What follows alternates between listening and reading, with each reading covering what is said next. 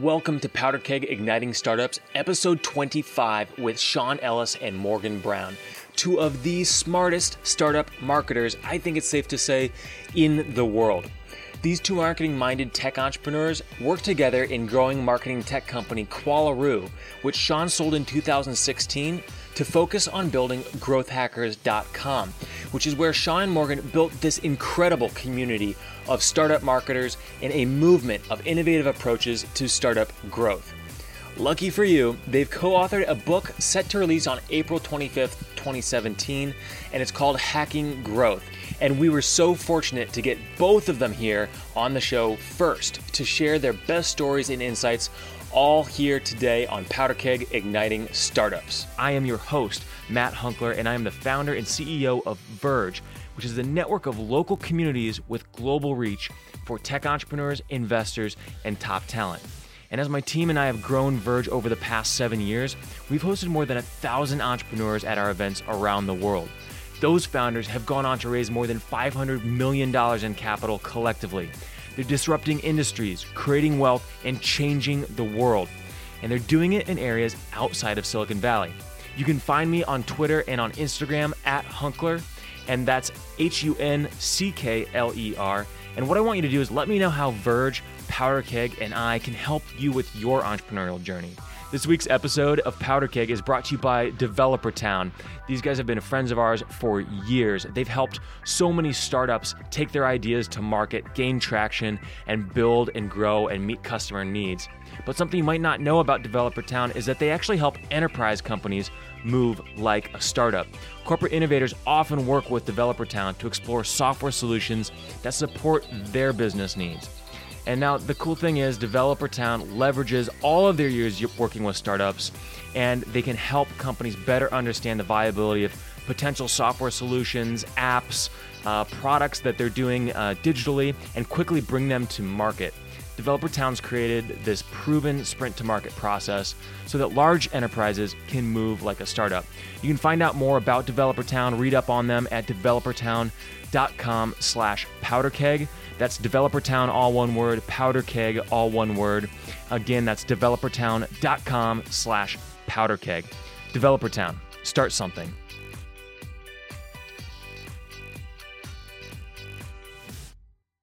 As I mentioned, our guests today are Sean Ellis and Morgan Brown, co-authors of Hacking Growth, which shares how today's fastest growing companies drive breakout success. And listen, at the risk of sounding like a total fanboy, I wanted to share that I've relied very heavily on the blogs and Twitter feeds of both these guests because they're total pioneers in startup marketing. And while I was leading marketing at various startups before starting Powder Keg, and even now today as we grow our audience and grow our community, I relied so heavily on the principles of both these fine gentlemen. Morgan Brown is the COO of Inman News, a leading real estate and technology news publication, and he's led growth initiatives at several companies, including those of our other guest, Sean Ellis. Sean is one of the most prolific thought leaders in the field of startup marketing, and he's the founder and CEO of Qualaroo, as well as growthhackers.com, where both of today's guests teamed up to make waves in the marketing world. And when I say make waves, I mean freaking make waves. Qualaroo is a marketing software as a service company that Sean built and grew, with Morgan's help, to millions in annual revenue. Later, they sold the company in 2016 to focus on what they call their true calling.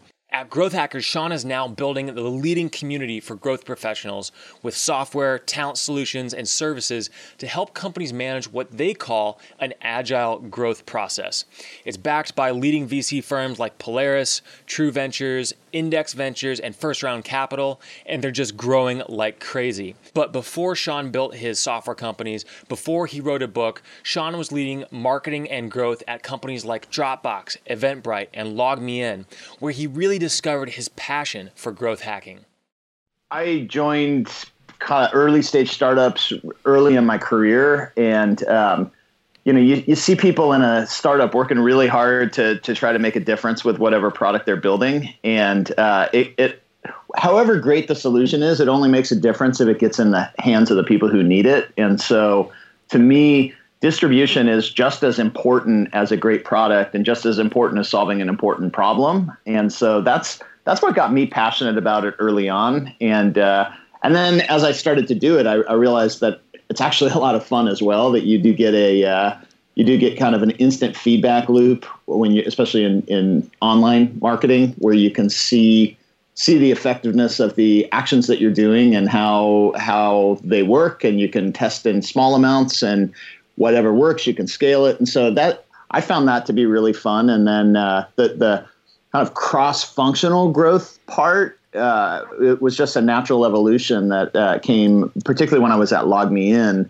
trying to work acquisition and out in the channels getting new customers, and realizing that it's going to be impossible to scale our spend if we don't figure out how to convert, retain, monetize, and all the other things that often sit outside of the hands of the marketer, outside of the influence of the marketer. But without doing those things correctly, you're going to have a really hard time out in the channels competing and scaling customer acquisition.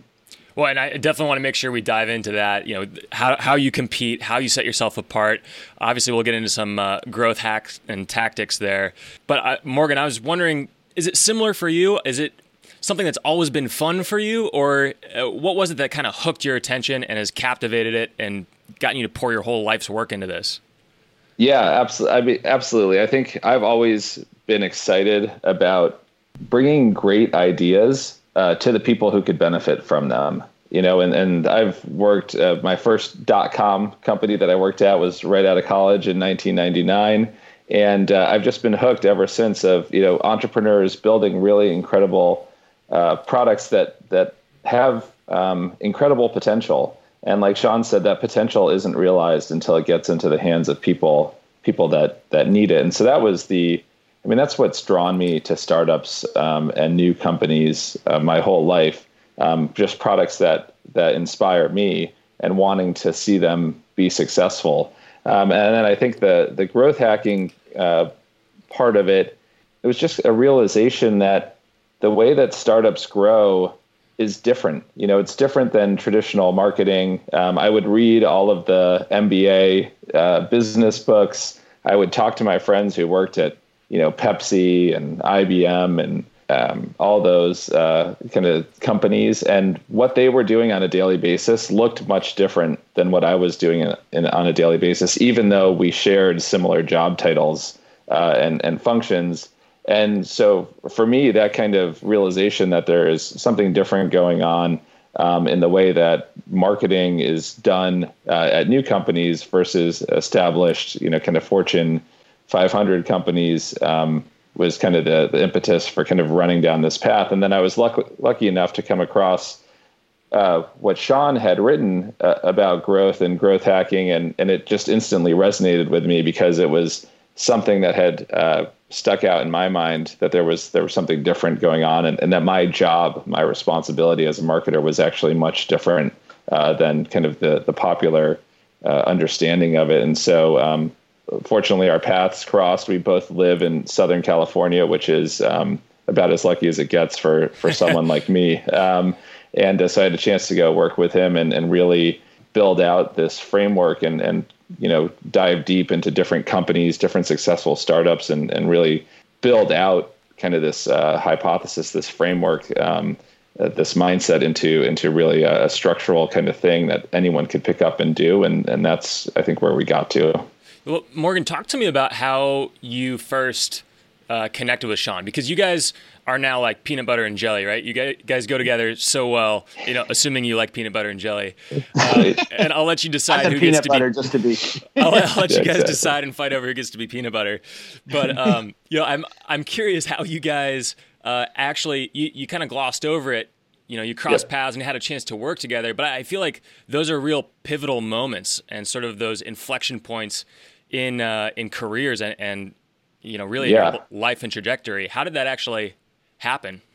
Yeah, absolutely. So it's funny, probably in about 2010 or 11, I had this brilliant idea that I was going to start a blog called Startup Marketing because I had been there, in that role. And I was like, I had blogged successfully before that. And I was like, oh, this is a great tactic. So I went to try to find the URL, and there was already a great blog there by a guy named Sean Ellis. So I started reading, and that's kind of where I first kind of encountered Sean online. But I think when I really met him, so I was working with a couple of companies, and I had kind of built a deck on growth hacking, a PowerPoint presentation on growth hacking that I gave for a talk that I gave at a Orange County product meetup.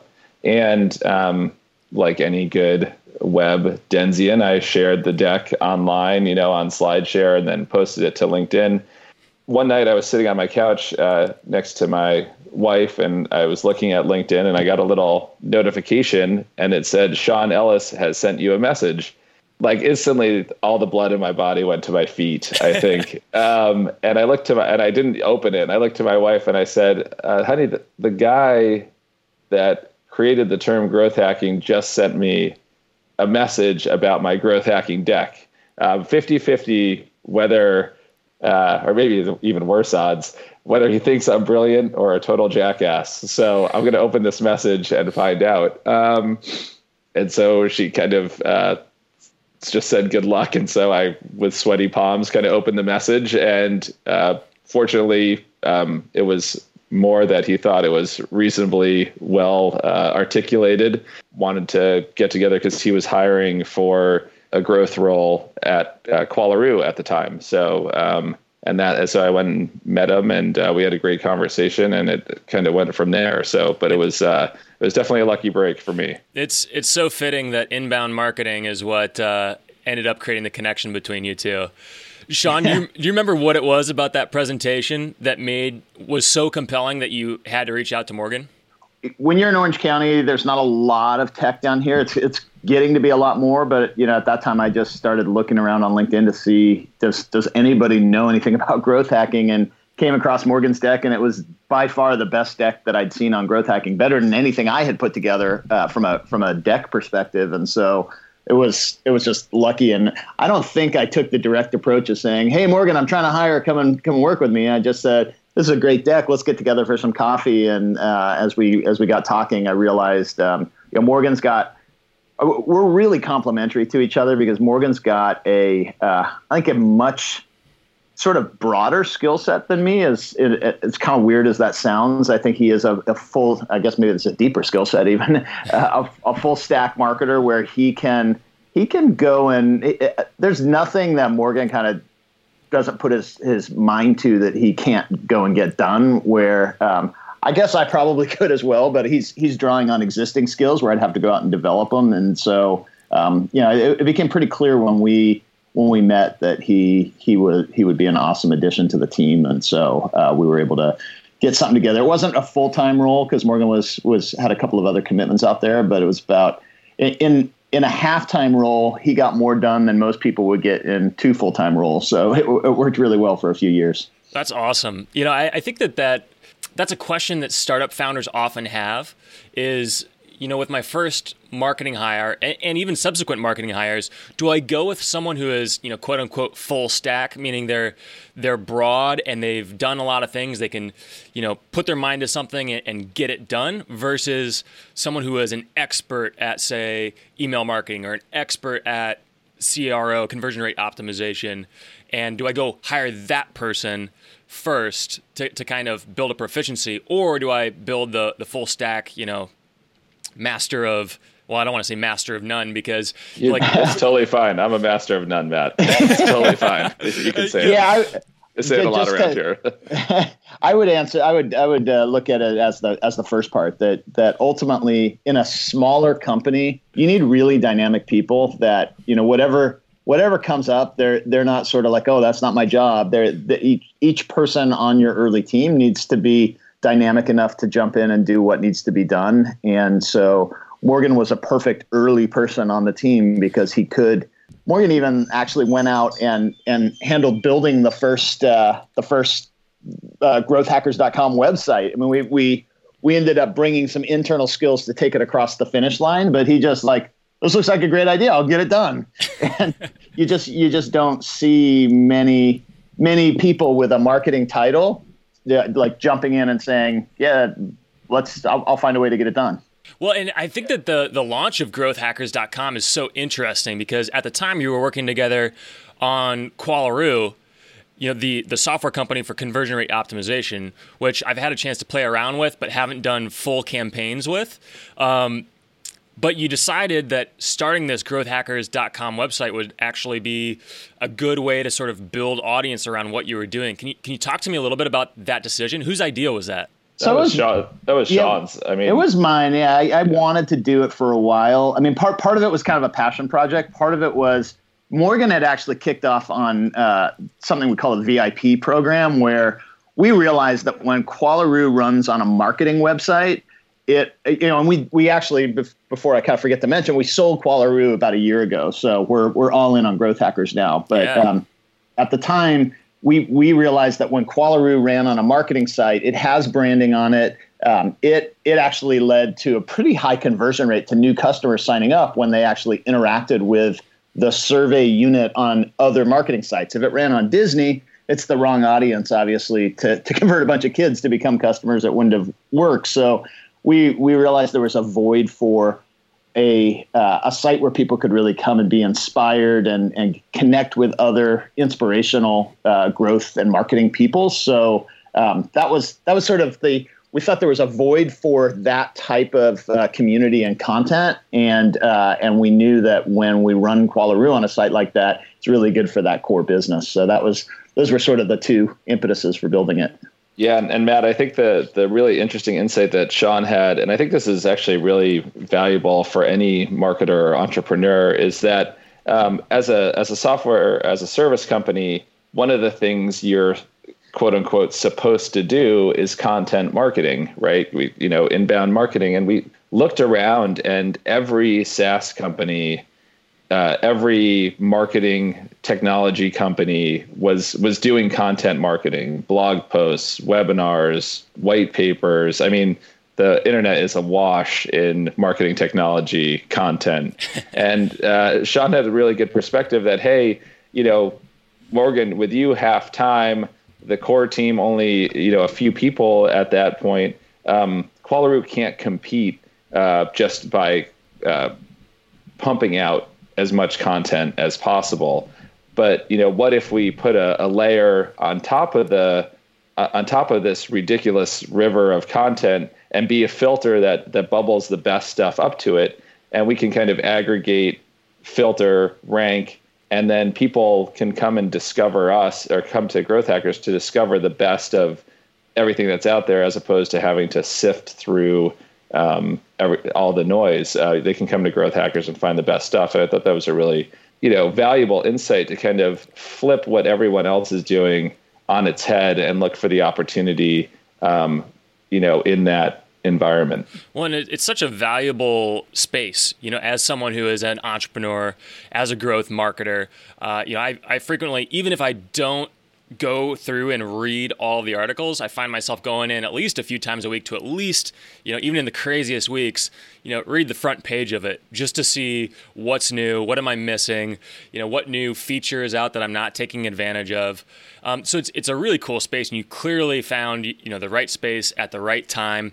So I'd love to talk to you about how you built that community, but first wanted to maybe dig in a little bit deeper on Qualaroo, because I know you sold that back in February of 2016 in a space, as you mentioned, the marketing technology and marketing SaaS space, so crowded, so many conversion rate optimization tools. Was it the Growth Hackers community that really set it apart and made it something that excelled above the rest to actually be acquired, or was it something else? It was there's definitely challenges with the business. I mean, one of the things with survey, like insights for conversion rate optimization, is that most people approach it as an episodic use case. So they use it for a little while, they feel like they know what's going on, and then they stop using it, which for a SaaS business, that's actually kind of a challenging situation. So we were able to grow it pretty substantially to millions of dollars in recurring revenue, but it was something where the side project of Growth Hackers started to take off, and focus is such an important asset for an entrepreneur that we just found we were being pulled in two different directions and had to pick a lane, and so being able to get the cash and put it into Growth Hackers was, not just the cash, but the focus just seemed like the right move for us. But I think Qualaroo itself, what we were doing is we were generating pretty good cash flow off of that business and really putting it into the Growth Hackers business to the point where if we kept that up for much longer, we were going to kill the business. And so we basically, for us, it just made sense we were passionate about what Qualaroo was doing. And so we wanted to have a focused team who could take it to the next level. And so when we found the right acquirer for it, it worked well for us. But I think we took the business with partial focus about as far as we could take it, but a team with full focus and talent we felt like could take it to an even better level. It's such an important decision, and I've certainly made the mistake in the past for hanging on to businesses for too long while I'm kind of riding that line. And so kudos to you guys to seeing that and saying, hey, let's find a place for this to go and live on and continue to thrive. Was it an opportunity that you went out and found, or did the opportunity come in and find you? We had a number of companies over the years approaching us to buy it. And what I realized was I had one company where for a whole year we were in discussions and nobody wanted to put a price because in negotiation, you let the other guy put the price. And when a price finally hit the table, it was like we were on such different pages that I thought to myself, I just got distracted for a whole year. So basically with this time when I decided it was the right move to sell it, the first time someone showed some interest, I very quickly took it to a conversation where I said, I think this price gets it done. And I even kind of lowballed it to some degree, just to actually have a stalking horse or whatever you would call that, where somebody has the price and is interested. And then I already had a list of people who I thought would be good acquirers for it, and just went out to them and said, hey, I've got somebody interested in buying it at this. There's a good chance we're going to do the deal, but I wanted to at least let you know that we have someone else at the table. And then I got interest from a number of others, and we finally got it done. Unfortunately, it turned out to take a lot longer and be a much bigger distraction to get a transaction done than I originally thought it was going to be. That's such a self-reflective thing for you guys to do, and for you to already know your number when that conversation came about. Sounds like you had already put some time into thinking through that strategically. Yeah, we were really trying to optimize for speed rather than price. It just, if the idea is focus, cash is an important resource, but time and focus are also an important resource. So we saw the potential for a $1 billion plus business on Growth Hackers if we could really focus and execute on it. And I still see that potential. It just and the difference between X million versus 2X million, like not necessarily that big of a deal, because we had cash on the balance sheet still from venture capital that we'd raised. It seems to me that so much of the focus on growth hacks or even in sort of like growing businesses is sort of on the tactical side of things, meaning, a lot of content out there kind of zooms into the execution and how to optimize and following the metrics and making decisions, based on dashboards. But the thing that's kind of coming through to me as you're telling this story is that you both are able to kind of zoom out and be like, hey, listen, this Growth Hackers thing is actually where our passion is. And, time is a valuable resource. So is focus. So if we can get a little bit of cash, we're going to be wealthy in the focus and time. How do you guys zoom in and zoom out like that? Because I know you're still running Growth Hacks, on building Growth Hackers and growing Qualaroo at the same time, but you're also still able to zoom out and think strategically. Is there something that you guys do, some sort of pattern? Are you journaling? Are you talking to one another, as sort of like co-founders and partners in crime, as peanut butter and jelly? Or like, what is it that allows you to do that? I'll give a quick answer, and then Morgan, I think, now he's COO of a business. I think he'll have some interesting perspective on this as well. But absolutely. I can tell you that, like, a lot of it, I have a really good board of directors where, a lot of it was things that we hashed over with the board of directors, because it's a big decision. And, like ultimately, you never know if you make the right decision, because it's unlike an A/B test where you're actually testing both A and B. A lot of kind of big business decisions like that are basically you have to go on gut and instinct and the limited information that you have and pick A or B and go down that path. And when you're used to split testing things, it can be kind of tough. But I think being able to make a decision and be committed to that decision is probably, even if it's the wrong decision, it's probably more important to make the decision and be committed and go all in on it than it is to hedge and just sit on the fence for too long, because that's when both opportunities end up drying up. That's a really good point. And I imagine, Morgan, you're finding the exact same thing as you're growing Inman News as the COO there. Can you talk to me a little bit about what the change has been like going from something that is sort of more SaaS-y or software based to something that's more of a publication? Yeah, and I had a real incredible learning experience being on kind of leading marketing at Qualaroo and working for Sean, and being on the launch team at Growth Hackers, and luckily for me, it turns out that Growth Hackers is in some ways, at least the community when I was there, and obviously since then Sean's built a bunch of tools and training and stuff off the back of it. But when I was there, it was purely the community, and it turns out that a community is very much like a media company in some regards. That there's kind of a content and editorial need. There's an audience building need. There's obviously a retention need. There's a content production and sourcing need, and so it turns out that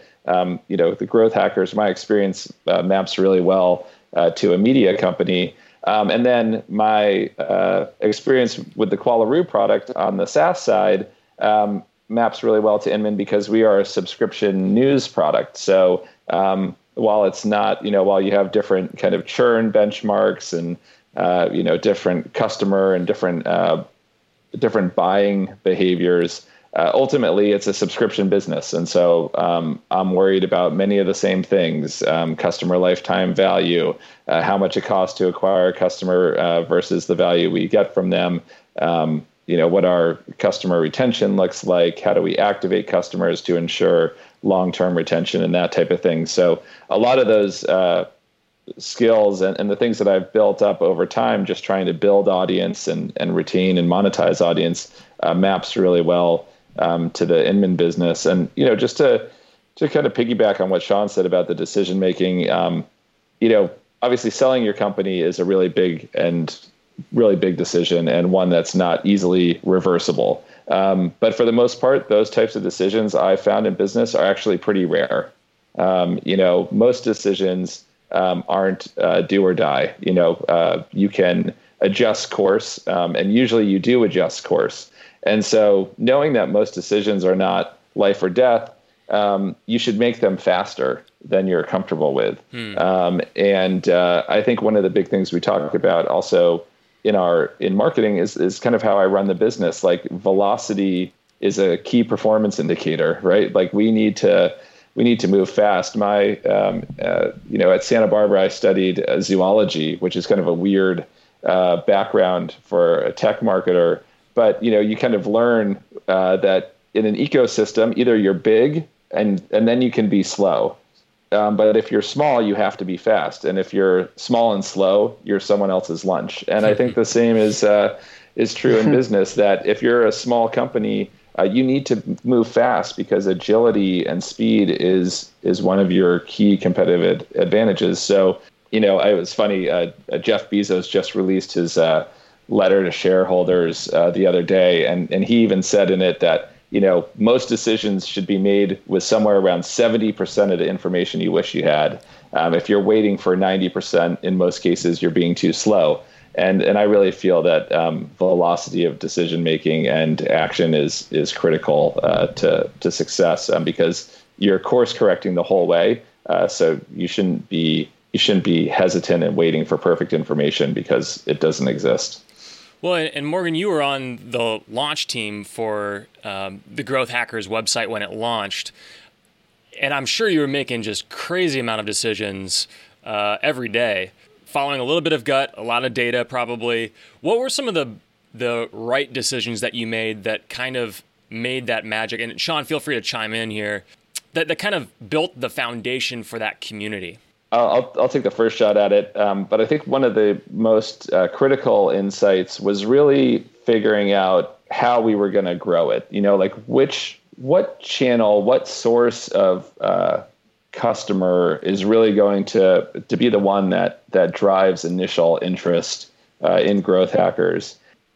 Sean had obviously running a survey company was like, hey, we should talk to some people and figure out, let's talk to our core audience and see where they're currently discovering this type of information, this type of growth marketing content. And so, really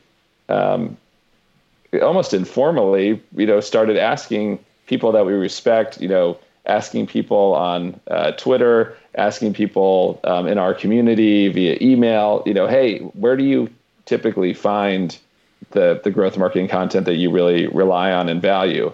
And overwhelmingly, the answer came back, Twitter. And so for us, we're like, hey, these people are looking for this stuff on Twitter. This could be a really powerful distribution channel to bring, for the growthhackers.com content and community and bring people in. And I think that was a really critical first decision. So Sean, I don't know if you want to elaborate. Yeah. Just additional thing is that it helped that I came into launching Growth Hackers with a decent Twitter following already. I think I was about maybe 10,000 at the time, mm-hmm. But having 10,000 people who had organically grown because they were interested in the same types of marketing and growth content that I was interested in turned out to be a pretty good asset for launching a community around that same topic. And so I would advise anyone else who was doing something similar today to go and build your audience on another platform first, and then at the same time as you're building out your kind of key platform, because it takes time. I mean, I think one of the things that people talk about an MVP, minimum viable product when launching a new product, and I think that first version of Growth Hackers was sticks and gum and the tin foil connecting it together, and it was not beautiful, but we had a scrappy little team. It was I think like 4 of us that were hammering away at it, and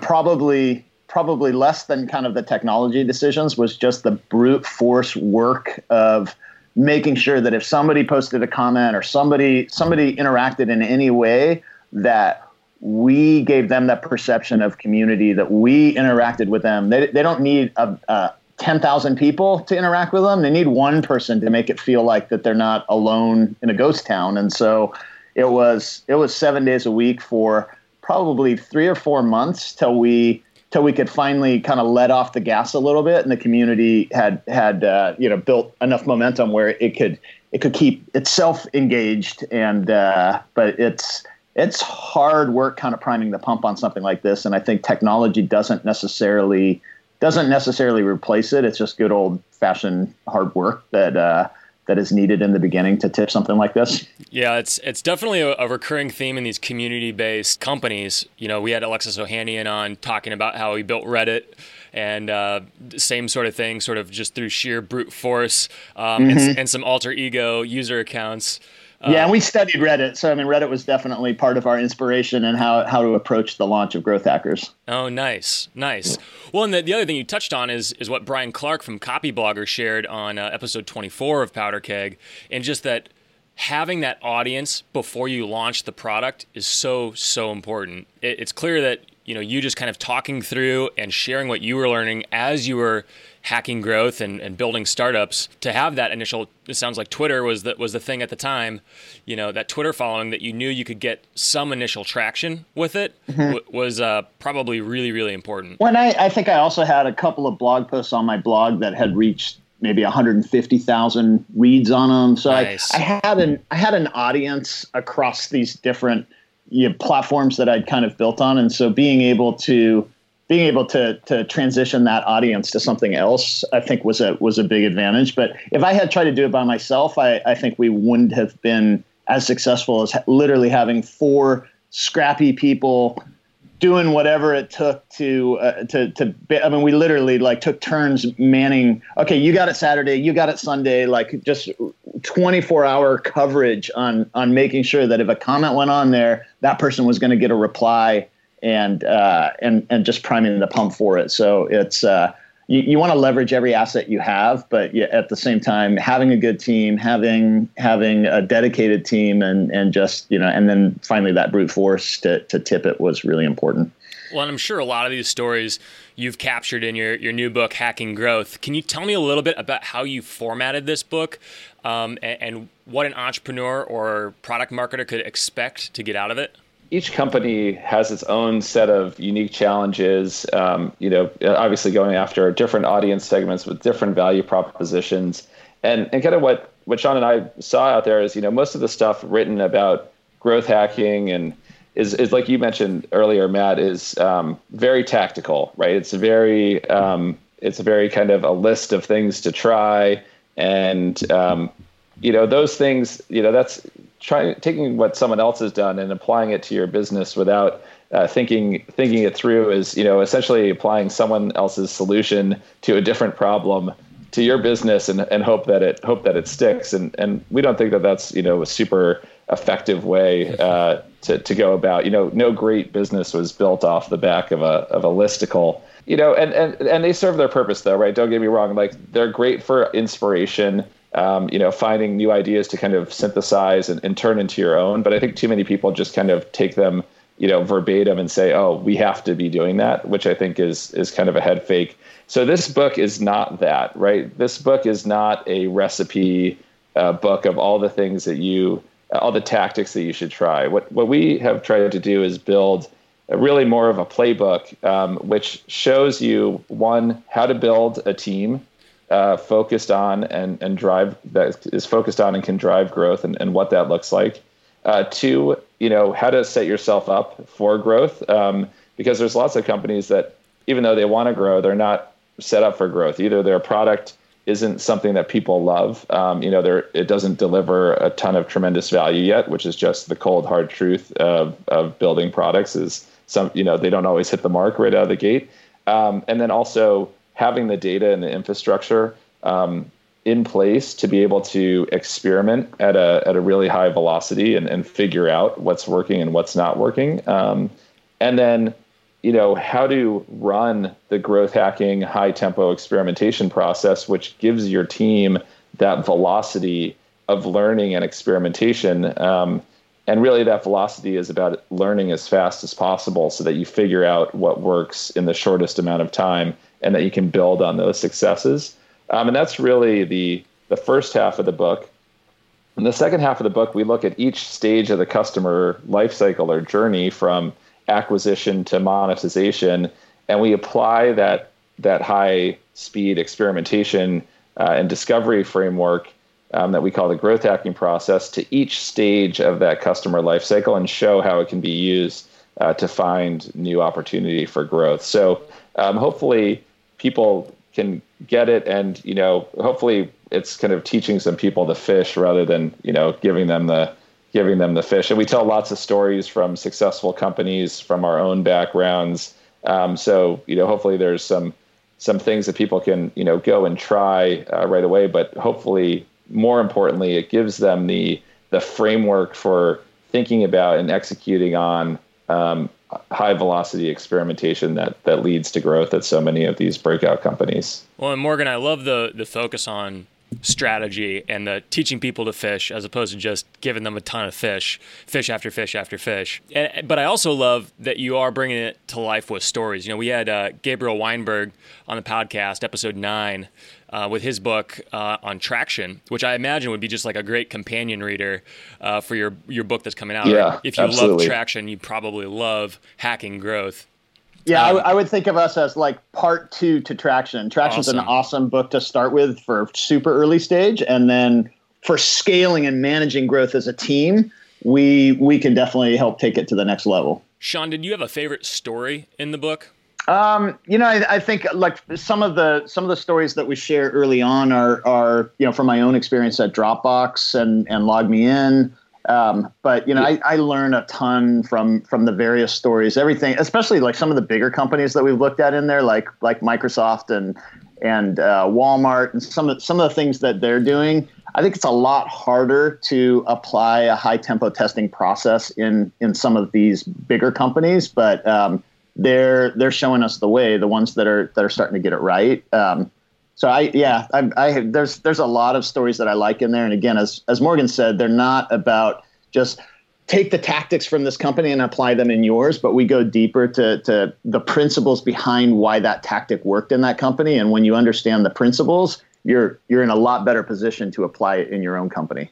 Yeah, and Matt, I think Sean's being pretty modest, because one of my favorite stories in the book are from Sean's experience. He's got a great story in there about his time at LogMeIn, where they're able to, kind of use this experimentation framework across the entire customer journey to figure out how to be able to increase their paid advertising spend from, $10,000 a month to millions of dollars a month. Kind of getting outside of the traditional marketing role, and that's certainly one of my favorite stories in the book is Sean's experience on that front. And for what it's worth, that was kind of my aha moment on the importance of really what we call growth hacking today, that experimentation across the full customer journey, being able to see the impact it had in a company that had stalled on growth, and then suddenly growth shot to the next level when we started doing this. Can you talk to me a little bit more about that, Sean? What was it at LogMeIn that was that big breakthrough aha? Like, how did that come about? What was it that you did? So we were taking the approach of a normal marketing team, where we went out and, we generally knew what the value proposition of the product was. So we went out and started to spend some money on Google AdWords and bring people into the site. And, I knew that if I could get control of landing pages, that was going to help my marketing. So I fought the hard battle. We were small enough that I could get control of landing pages, but we had to kind of carve out a subdomain, and I had a growth engineer on the team who would manage those landing pages, because Unbounce and others weren't around at that time. But what I saw was that the majority of people who signed up never actually used the product. And that's all of your return on investment comes from people using the product. All of your word of mouth comes from people using the product. We were going to have a really hard time growing the business. So fortunately, I had a really good CEO who I brought the data to and said, here's the reality is that we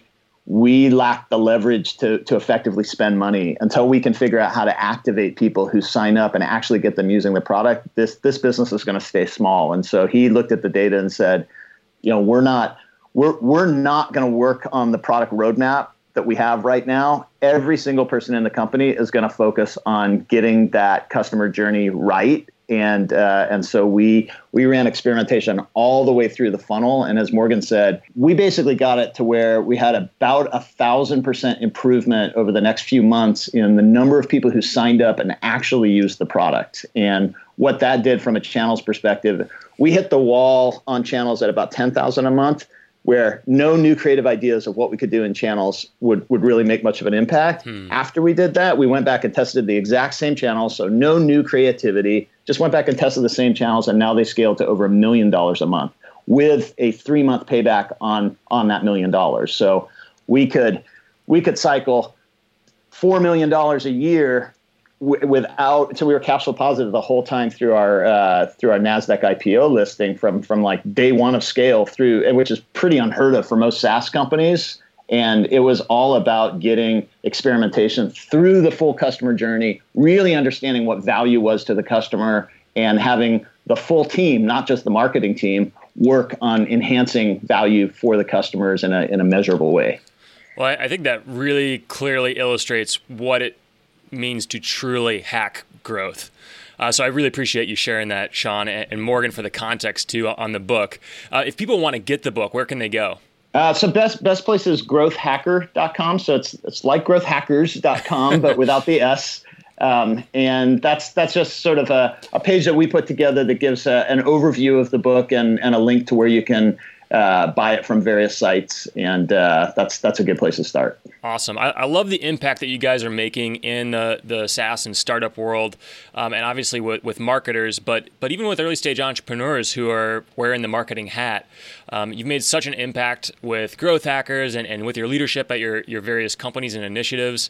One of the things I love about you guys is that you're doing it all from outside of Silicon Valley. You're there in Southern California, and I don't know a ton about the scene there. We had Kara Nortman on the podcast from Upfront Ventures earlier on. She's, of course, in LA. I've got a friend, Kyle Ashby, who runs Santa Barbara co-working space up there. But can you tell me a little bit about what the startup community in these last couple of minutes? What's the startup community like there? So, what's interesting, we're in Orange County. LA is actually pretty hot. That's where you've got Snapchat and Dollar Shave Club, and you've got some pretty hot companies. Sure. But interestingly, Orange County, I think, is starting to get on the map for really understanding growth and marketing. So the best agency that I know is Client Boost, and they're just down the street from us. And there's just a good pocket of good growth talent. I think real estate and mortgages were down here for a long time, where some people got really good at SEO. I think, Morgan, you kind of got started in that area. Anything else you'd want to say about kind of the scene down here, Morgan? Yeah, no, I think it's very nascent. I think one of the challenges with Southern California, it's so big, that Orange County is a huge county. You can, take you a couple hours, to go to each side of it. And so, I think it doesn't have kind of the density that maybe some of these other innovation centers have, like Silicon Beach in LA and New York and Austin and these different Boston. So I think a skill set of digital marketing down here, and maybe it's just self-selecting, but there's a lot of kind of interesting companies and agencies and people around that. And then we all try to get outside the orange curtain occasionally up to LA and San Francisco and go see our brethren up there. So, but I think even just with kind of your whole focus with the podcast of outside of Silicon Valley, that I think what you start to see is that companies that are outside of Silicon Valley tend to be a little better at marketing because they have to be efficient with the cash they have. It's harder to raise money outside of Silicon Valley. And so as a result, the dollars that you're spending need to go a lot longer, and you need to really be focused on ROI, where I did my years in the Valley as well. And I think there's some great things around innovation up there, and there's definitely a lot of talented people. Absolutely. But all of that access to money means that people don't need to be quite as efficient in how they spend it. And so that's where I think interestingly, most of the really good marketing technology companies have actually emerged outside of Silicon Valley because their customer base is outside of Silicon Valley. Absolutely. Indianapolis is a huge marketing tech hub with ExactTarget that's sold here. ExactTarget, exactly.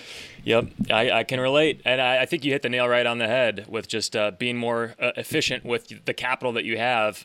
Growth hacking and being good at product marketing is really important. So I hope people will go to growthhacker.com, pre-order your copy, or drop a comment here on the show notes, which of course you can find at powderkeg.com on this particular episode. Leave a comment. We've pre-ordered a bunch of copies, so we'll be sending those out to people that are commenting on the show notes and in social. Sean, Morgan, thank you guys so much for being here and taking the time to share your experience and all the knowledge that you've gotten with writing Hacking Growth. Yeah, you're welcome. And I do have an offer for your audience as well if they want to take us up on some of the training stuff that we have at Growth Hackers. Awesome. growthhackers.com/training, $60 off our Growth Master training course. So something to give back to the community as well. Absolutely. Well, we'll make sure we link that up in the show notes. I also know you've got the Growth Hacking Conference coming up as well. Yep, that's in LA on May 24th. Heads of growth of Spotify, Pandora, guy who just left Uber, was previously running growth at international growth at Facebook. So some really sharp people the people who I admire and learn from are all going to be speaking at the conference. So there's still some tickets left. So it'd be awesome to get some of the audience going there too. Absolutely. We'll link that up in the show notes as well too. And I may see if I can get out there. LA is sounding pretty nice in May.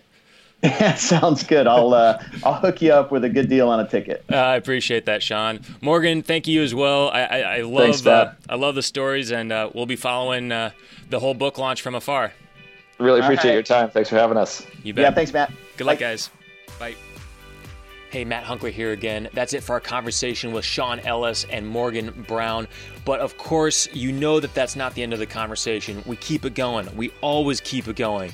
Check them both out on Twitter. They're at Sean Ellis, and that's SEAN Ellis, ELLIS, at Sean Ellis, and at Morgan B, the letter B, on Twitter. Please hit him up. Let him know that you listened to the episode. You're excited for the book. I'm really excited for the book. And then drop a comment on the show notes. Of course, you can find all the show notes on powderkeg.com. And then just hit me up on Twitter as well. Always interested in your feedback. I want to know what you learned the most, what was the most helpful on this podcast, but also what you're missing. I love hearing from you, and so do our guests. So thank you so much.